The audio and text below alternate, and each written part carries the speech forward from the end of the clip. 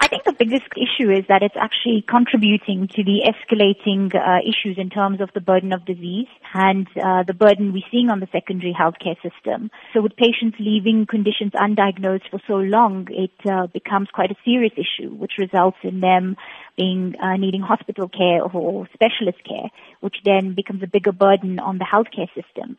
But also it reduces their quality of life because they failed to seek assistance earlier on and actually practice what we call responsible self-care for themselves. What are some of the dangers of self-medicating for an extended period of time and not consulting a doctor regarding a particular condition? So I think, the biggest issue is self-medicating, and depending on the type of illness or disease that you have, can mask the symptoms of the condition.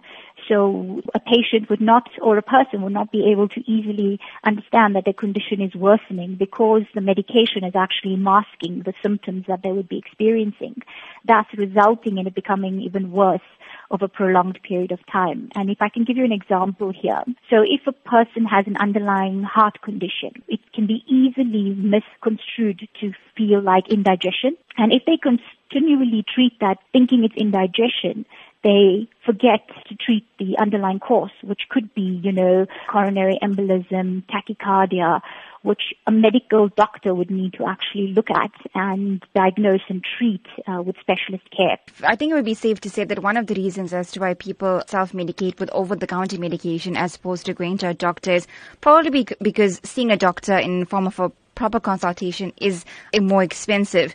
Would you say that leaving a condition untreated would essentially result in being more expensive in the long term because the condition has gotten a lot worse without being diagnosed? Yes, definitely. And I think there's a lot of evidence to support that. It's not just a myth, it's actually a fact.